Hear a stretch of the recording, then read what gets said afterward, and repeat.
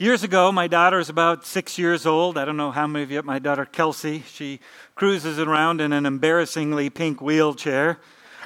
We took her to an amusement park, and she's about 6. I thought, she's ready for a roller coaster.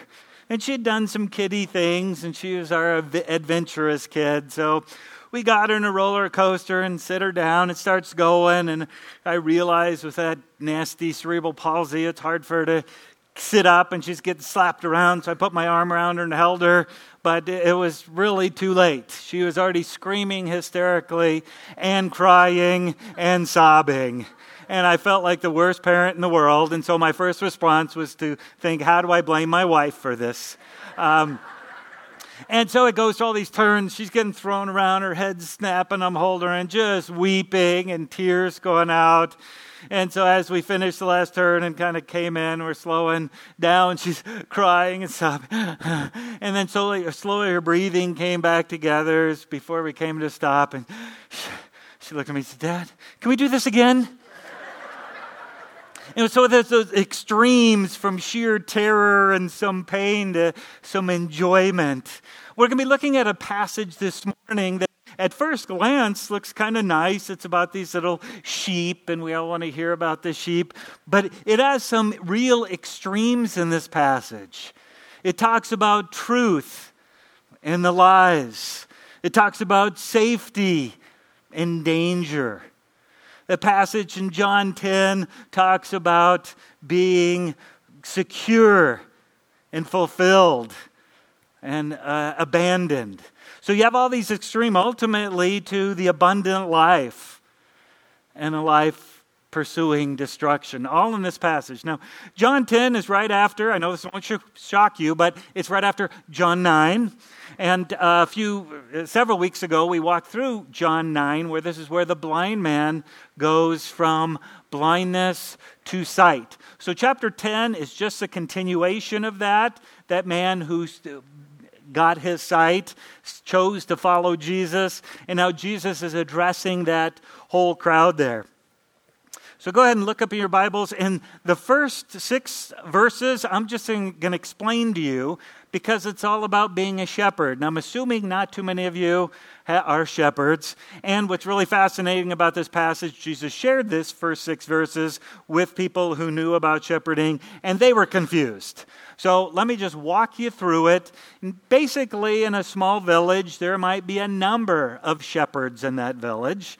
So they'd have their own flocks, but at night, or maybe on an extremely hot day, they would put them all in one pen. So this is usually a stone pen, and it's got one gate. And so all the shepherds together would hire a hired hand to watch that gate and kind of monitor things. And the shepherds, when they called their sheep, the different flocks would know the shepherd's voice. And the shepherds used the gate, guarded by the hired hand. Anybody else who came in were thieves and robbers. And they would get in other ways other than this gate. And again, this is a figure of speech, and they didn't understand. So Jesus went right to the next passage there, where Jesus is saying, "Here, I am the door," and he happens to repeat that a couple times here. He says, "So Jesus said again to them, 'Truly, truly, I say to you, I am the door of the sheep. All who came before me are thieves and robbers, but the sheep did not listen to them. I am the door. If anyone enters by me, he will be saved and will go in and out and find pasture. The thief comes only to steal and kill and destroy. I came that they might have life and have it abundantly.'" Jesus is clearly saying here, I am the door. He's actually saying, I am the only way. If anyone enters by me, he will be saved. It's a bold statement. Before in John, he's talked about being the bread of life. Jesus says, I am the sustenance. He also talked about being the light of the world and living water. Now he's bringing it in and saying, I am the door. There isn't any other way. As a matter of fact, not only am I the door, all the other ways are wrong, and all the other doors are dangerous. So we go from the shepherd that's got the right way to this danger of all the other ways. Now, this whole thought doesn't fly in our current culture. They would say, well, what does he mean by danger? All religions, all the same, all the paths lead the right direction. Ravi Zacharias has a saying, and he says, religions are superficially similar, but fundamentally different. And Jesus is saying that really clear right here. All the other ways are dangerous. There is truth, and Jesus is saying, I am the truth. And he's going to say that more clearly in John 14 when we get there. But also, the other ways are lies. Think about it. Is that true? Does that feel uncomfortable? Is that hard to communicate to others? Well, we have some examples. It was November of 1978, I heard the news that hundreds had followed Jim Jones into the jungles of Guyana and had committed suicide. They had drank the Kool-Aid, which is a phrase we use right now. This was an atrocity. Hundreds died. Many more hundreds, maybe thousands of family members ached over these people who were following a lie, a tragedy. There's danger in other ways. Not too far from here, pretty much exactly 30 years ago in March of 1997, we had the Hale-Bopp comet and those who followed that. And I don't know if you remember, but they all dressed the same. And they packed their little bags. And they all packed their bags the same. Because the point was, when the comet went by, they were going to be sucked up with it. And they were going to be able to take their bags with them. 39 people committed suicide. None of them took their bags with them. Their bodies were there. Their bags were there. They were following a lie, a dangerous lie, a lie that cost them their lives and also damaged, again, many families. Other doors are dangerous. We have a Tuesday afternoon gathering where the pastors and others just talk about this, and we were talking about all the other dangerous paths. We have one religion that has suicide bombers. That they feel like if they commit suicide, that is their clear path to God and to heaven. And there's many false prophets in Christianity and other religions. And you can kind of listen to them and they'll say, send in your money and then you'll get a blessing. I remember being in Cambodia, going through one of the temples there of another religion. And it was all about, give your money here, then you will be blessed. These are false religions. And Jesus is saying right here, there is no other way. I am the door. There is danger. And Jesus is saying, I bring safety. Do we really see that when we see our neighbors that don't know Christ? Do we really think, wow, they're in great danger. They are following something. They might not know exactly what they're following. They might not have articulated it, but they are in great danger. May our hearts understand this passage, our minds understand this passage. May our hearts reach out to those that aren't following the way, the door. That there are thieves and robbers stepping into our neighbor's life to point them in a wrong direction. I'm going to do something we don't normally do here. We've been talking about reaching out and meeting our neighbors. In the first quarter of this year, everybody's challenged to meet 2 neighbors who aren't believers. Just get to know them. The point is to move them from being neighbors to friends, and from friends to the family of God. So I want to take some time now, turn to the people next to you, and I want you to pray for the 2 people that you want to reach out to or you've already reached out to. Now, some of you are looking at me and say, Kevin, I don't even believe this. I'm coming here to church to check it out. Well, good. Turn to the person next to you and say, pray for me as I pursue. Is Jesus really the door? So I'm going to give you 60 seconds, and then I'm going to rudely interrupt you by praying. But turn to somebody next to you and say, pray for me as I meet my 2 neighbors. Here's their names. On your mark, get set, go.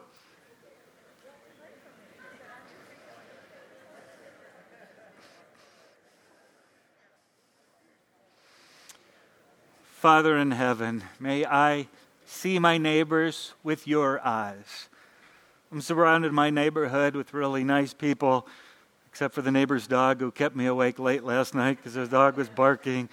God, may my love for my neighbors be greater than the distractions that bother me. May I see them, as your word says, may I see them on a dangerous path. God, use me, use us to reach out for your glory.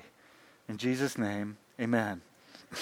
Thank you for praying with me. So, other doors are dangerous, and Jesus also talked about the sheep knowing his voice. As followers of Christ, do we know God's voice? And I'm not talking about some wispy thing that might come around. God's words are his voice. Do we know God's word? People say, wow, that's just a lot of work. Yes, it is. We have an adult Bible study at 8:30. Participate in that. Study on your own. Don't look for Greg Harris to be your spiritual food every Sunday. Study on your own. Grow. It takes some work. We need to understand, and then as sheep, respond to his voice. Respond to his words. Again, as we were talking on Tuesday afternoon, virtually everybody there could share an instance where somebody misused. Not God's word, but they would say, well, I've been dating this person and we're getting to know each other and we really feel like God wants us to live together to try this out. So God's kind of spoken to us, so we're going to live together for a while. That is not God's voice. And that happens because we often have immature followers of Christ that don't want to study and know God. He has revealed himself to us. Yes, come to church and grow. Get involved in a small group and grow. Read on your own, but know his voice. Don't take the lazy way and just say, well, it's not a big deal. I know that Jesus, Son of God, I accepted him, so now I'm kind of done. It's cool, and I'll show up at church. No. We need to know his voice. There are thieves and robbers coming into our lives with false ideas that can detract us from the gospel of Jesus Christ. Study and know his word.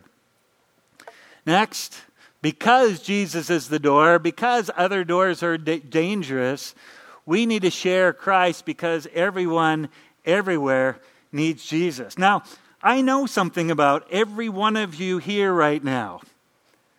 You are not in the class on how to talk to an atheist right now. We have a class at 10 o'clock, and it's how do we share the gospel? How do we make these connections? Because when I challenge people, well, how do you talk with your neighbor, and you move them from being a neighbor to a friend, but to a friend, to the family of God, Kevin, that's really difficult. Yes, it is. But God's word challenges to do that, and Olive Branch is offering ways to help you to do that. Please, today's the first day. There's 9 more weeks. You can still participate. Get out your little orange card, put your name on it, and say, Kevin, I want to be part of this class, and I will send you an email. But do what it takes to learn, how do I share God's word? Do I walk in and slap them over the head with the Bible? How do I connect? In this class, you'll learn that everybody has something they want to talk about. How do we find that? How do they make decisions? How do they view right versus wrong? How do we use that to point them to Jesus as the door? Press on and knowing him so we can share. And finally, one of the coolest things he says in this passage is that he came that we might have life and have it abundantly. That's exciting. We got this door where Jesus says, I am the way, follow me. I'm going to give you some rules and guidelines. Here's how you live. And this is how humanity created an image of God. Here's how you flourish by following his voice, his words, and living this out. Don't believe in the other voices that are coming in. Now you say, Kevin, my life is really tough. I'm not living the abundant life. He's not promising health and security and great riches. And there are a bunch of Christian books and preachers who do promise that. I don't believe that's what it's talking about. It's talking about knowing who our Savior is and knowing what He has for us in the future. You know, there's probably some Chinese pastors who are sitting in prison because they understand that they need to go and share Christ everywhere. And some of them know what the abundant life is far better than we in middle-class America, because they are serving God, they are risking, and they are setting aside their own desires to love, live, and share Christ where they are. That abundant life, following Him. And when we follow Him, it leads us into a relationship with Him. And we'll be talking about that in just a minute. But summarizing this first section, the first 10 verses, Jesus says, I am the door. In case you didn't get it, I am the door. I'm the only way. The other ways are wrong. He says it very strongly. And you might be uncomfortable with that. And Jesus, in His prayer in the garden, said, God, is there any other way? In Matthew 26:39, He says, my Father, if it be possible, let this cup pass from me. But not my will, but your will. He is the way. He is the door. Jesus is also, in the next eight or so verses, you'll read that He is the good shepherd. And I'll read those verses. We'll have that. He says, I am the good shepherd. The good shepherd lays down his life for the sheep.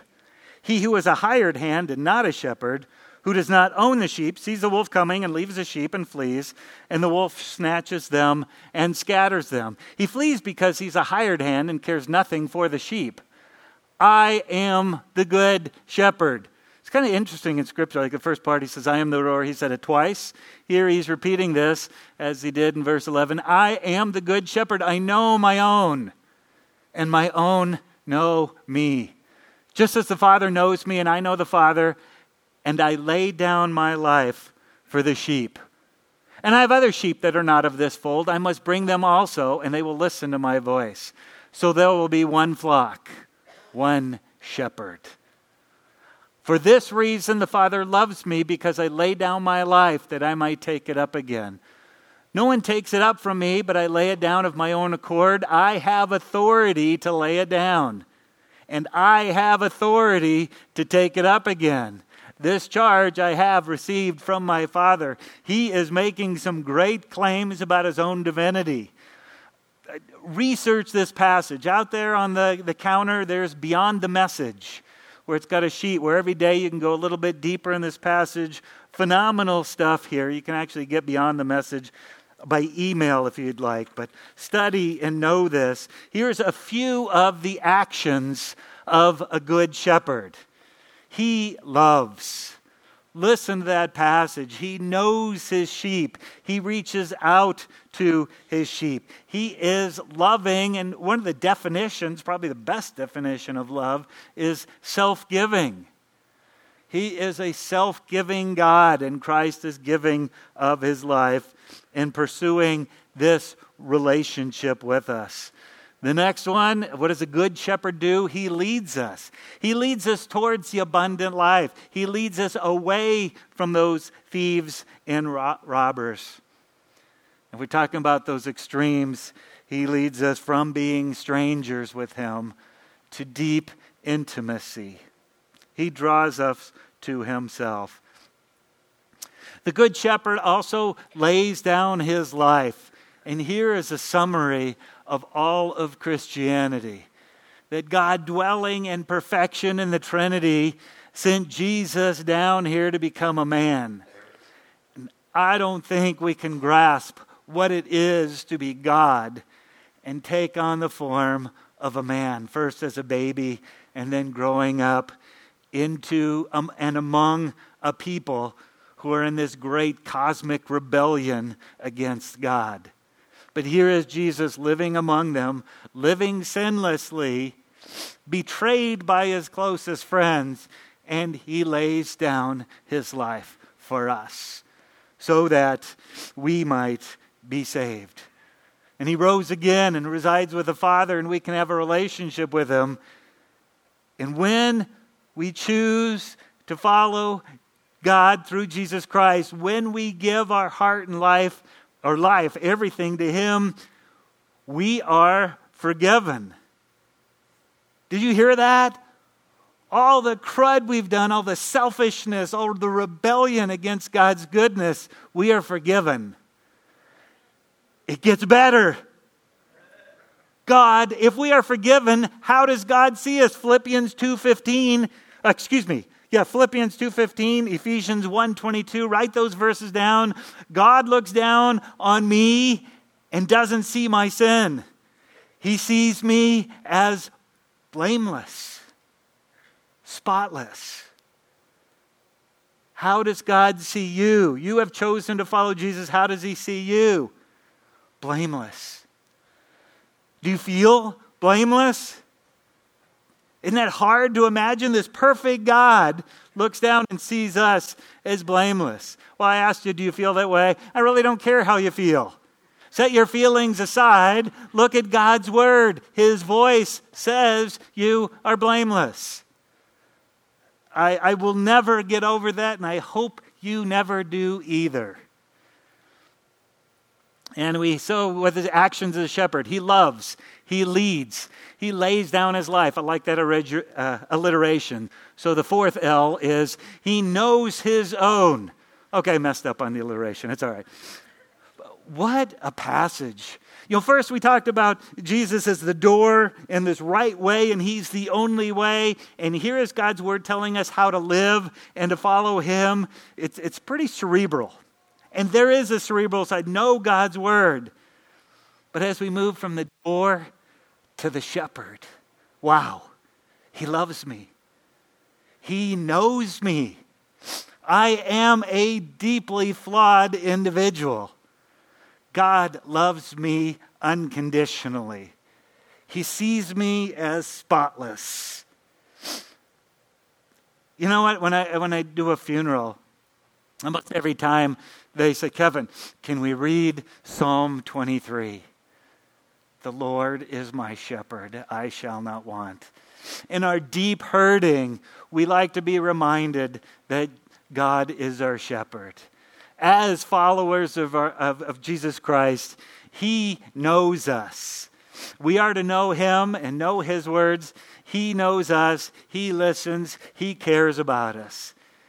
Often through life, we feel abandoned. We feel ostracized from others. We'll be with a group or sometimes even in church and feel lonely. You don't have to. We are deeply loved and pursued by a shepherd that cares where we go and what we do. May that never get tiring. He's moved us from strangers to deep, deep intimacy with Him. And all relationships have rules. That's why we have Jesus as the door and there's guidelines. And He says, love me with all your heart, soul, mind, and strength, and live in such a way. Don't lie, don't cheat. Follow these guidelines so that we can have that deep relationship. And we have Valentine's coming up, and you men, you realize that if you follow the rules, you're supposed to get your wife flowers on Valentine's. You grab the flowers and you, hey, honey, here's your stinking flowers. You slam them down, you walk away. That is following the rules. That is not helping the relationship. Right? I've never tried it, so I don't expect you to try that. In the same way, following God's rules and walking through this. Okay, God, I'm sitting in church, so that should make you a little happier. No. He wants that relationship with us. And the wolves in this passage are about the sin that can creep in.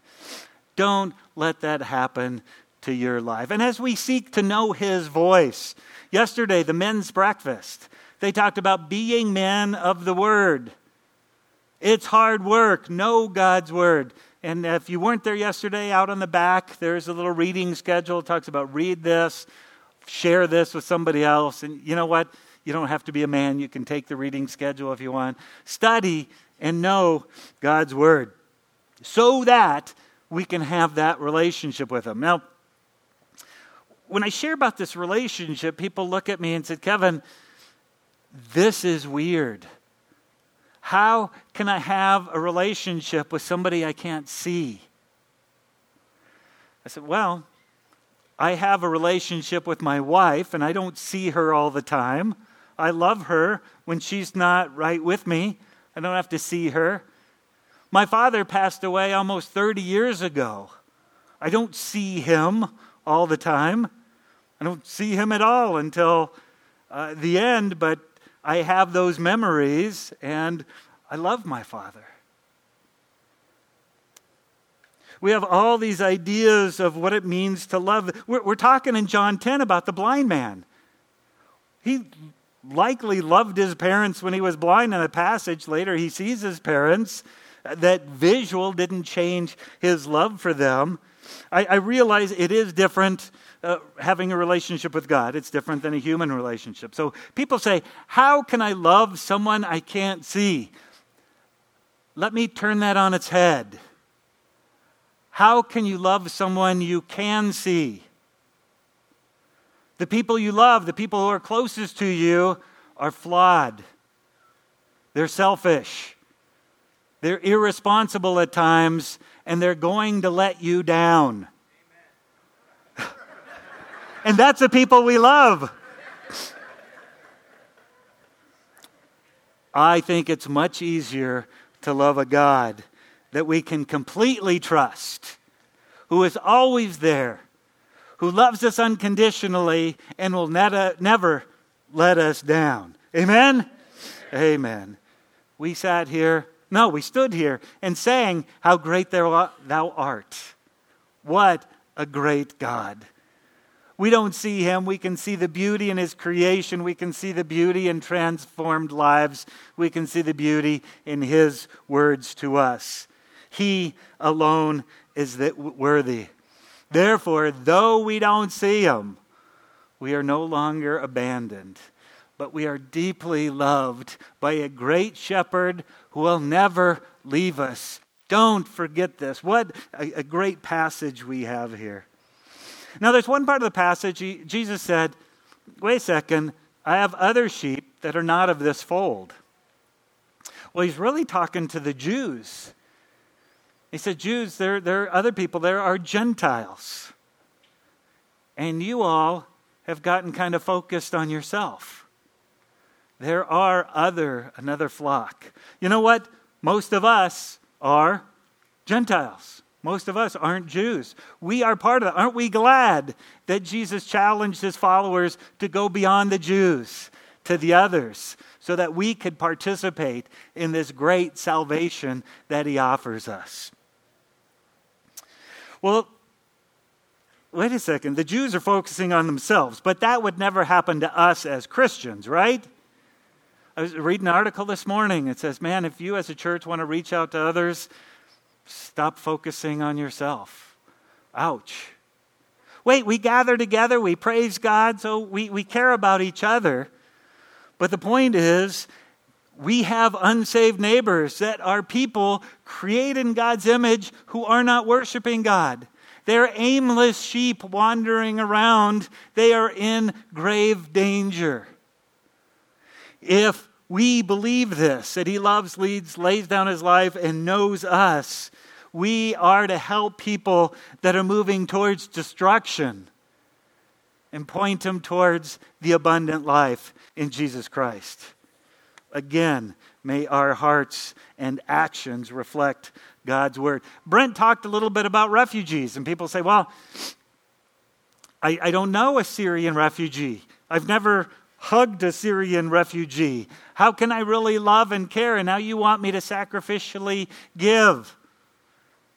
This situation is so atrocious. Hundreds of thousands, I think millions, I didn't look up the number, of refugees booted from their homes, crammed in these camps in Syria. And I didn't verify this number. I read it in a couple places, but it said of the Muslims, and most of them are Muslims, 70% are turning their backs on Islam. 70%, what an opportunity. It doesn't mean they're going to Christ, but they're realizing they've been following a false and dangerous religion. One thing we can do, and they talked about for $6,000, we can take a Syrian pastor who works for a living and then uses his free time to go in and share the gospel. For $6,000, we can support him, so he can be a full-time pastor reaching these needs. And I've heard from several very reliable sources that many are coming to Jesus Christ. Now, I got to confess, I was a little slow on this refugee situation. How do we as a church get involved? Because I do not like this pay, pray, and get out of the way. Let's pray for the refugees, let's give, and let's just wait and see what God does. But we can't sit idly by. Those refugees that we can't see are part of that flock that is not of that group. They're part of the sheep that is not of the flock that Jesus is talking about. So we can pay, and I hope you give. There's buckets in the back. I hope you pray. We're not going to get out of the way. I just don't know what the next step looks like for us. But we can't sit idly by if we really believe that Jesus is the only way. We also have a team going to Indonesia. They're in Indonesia, learning the language, hoping to reach others of the majority religion there, making a sacrifice, leaving family and friends to go out there because they want to take this truth to people that need to hear it.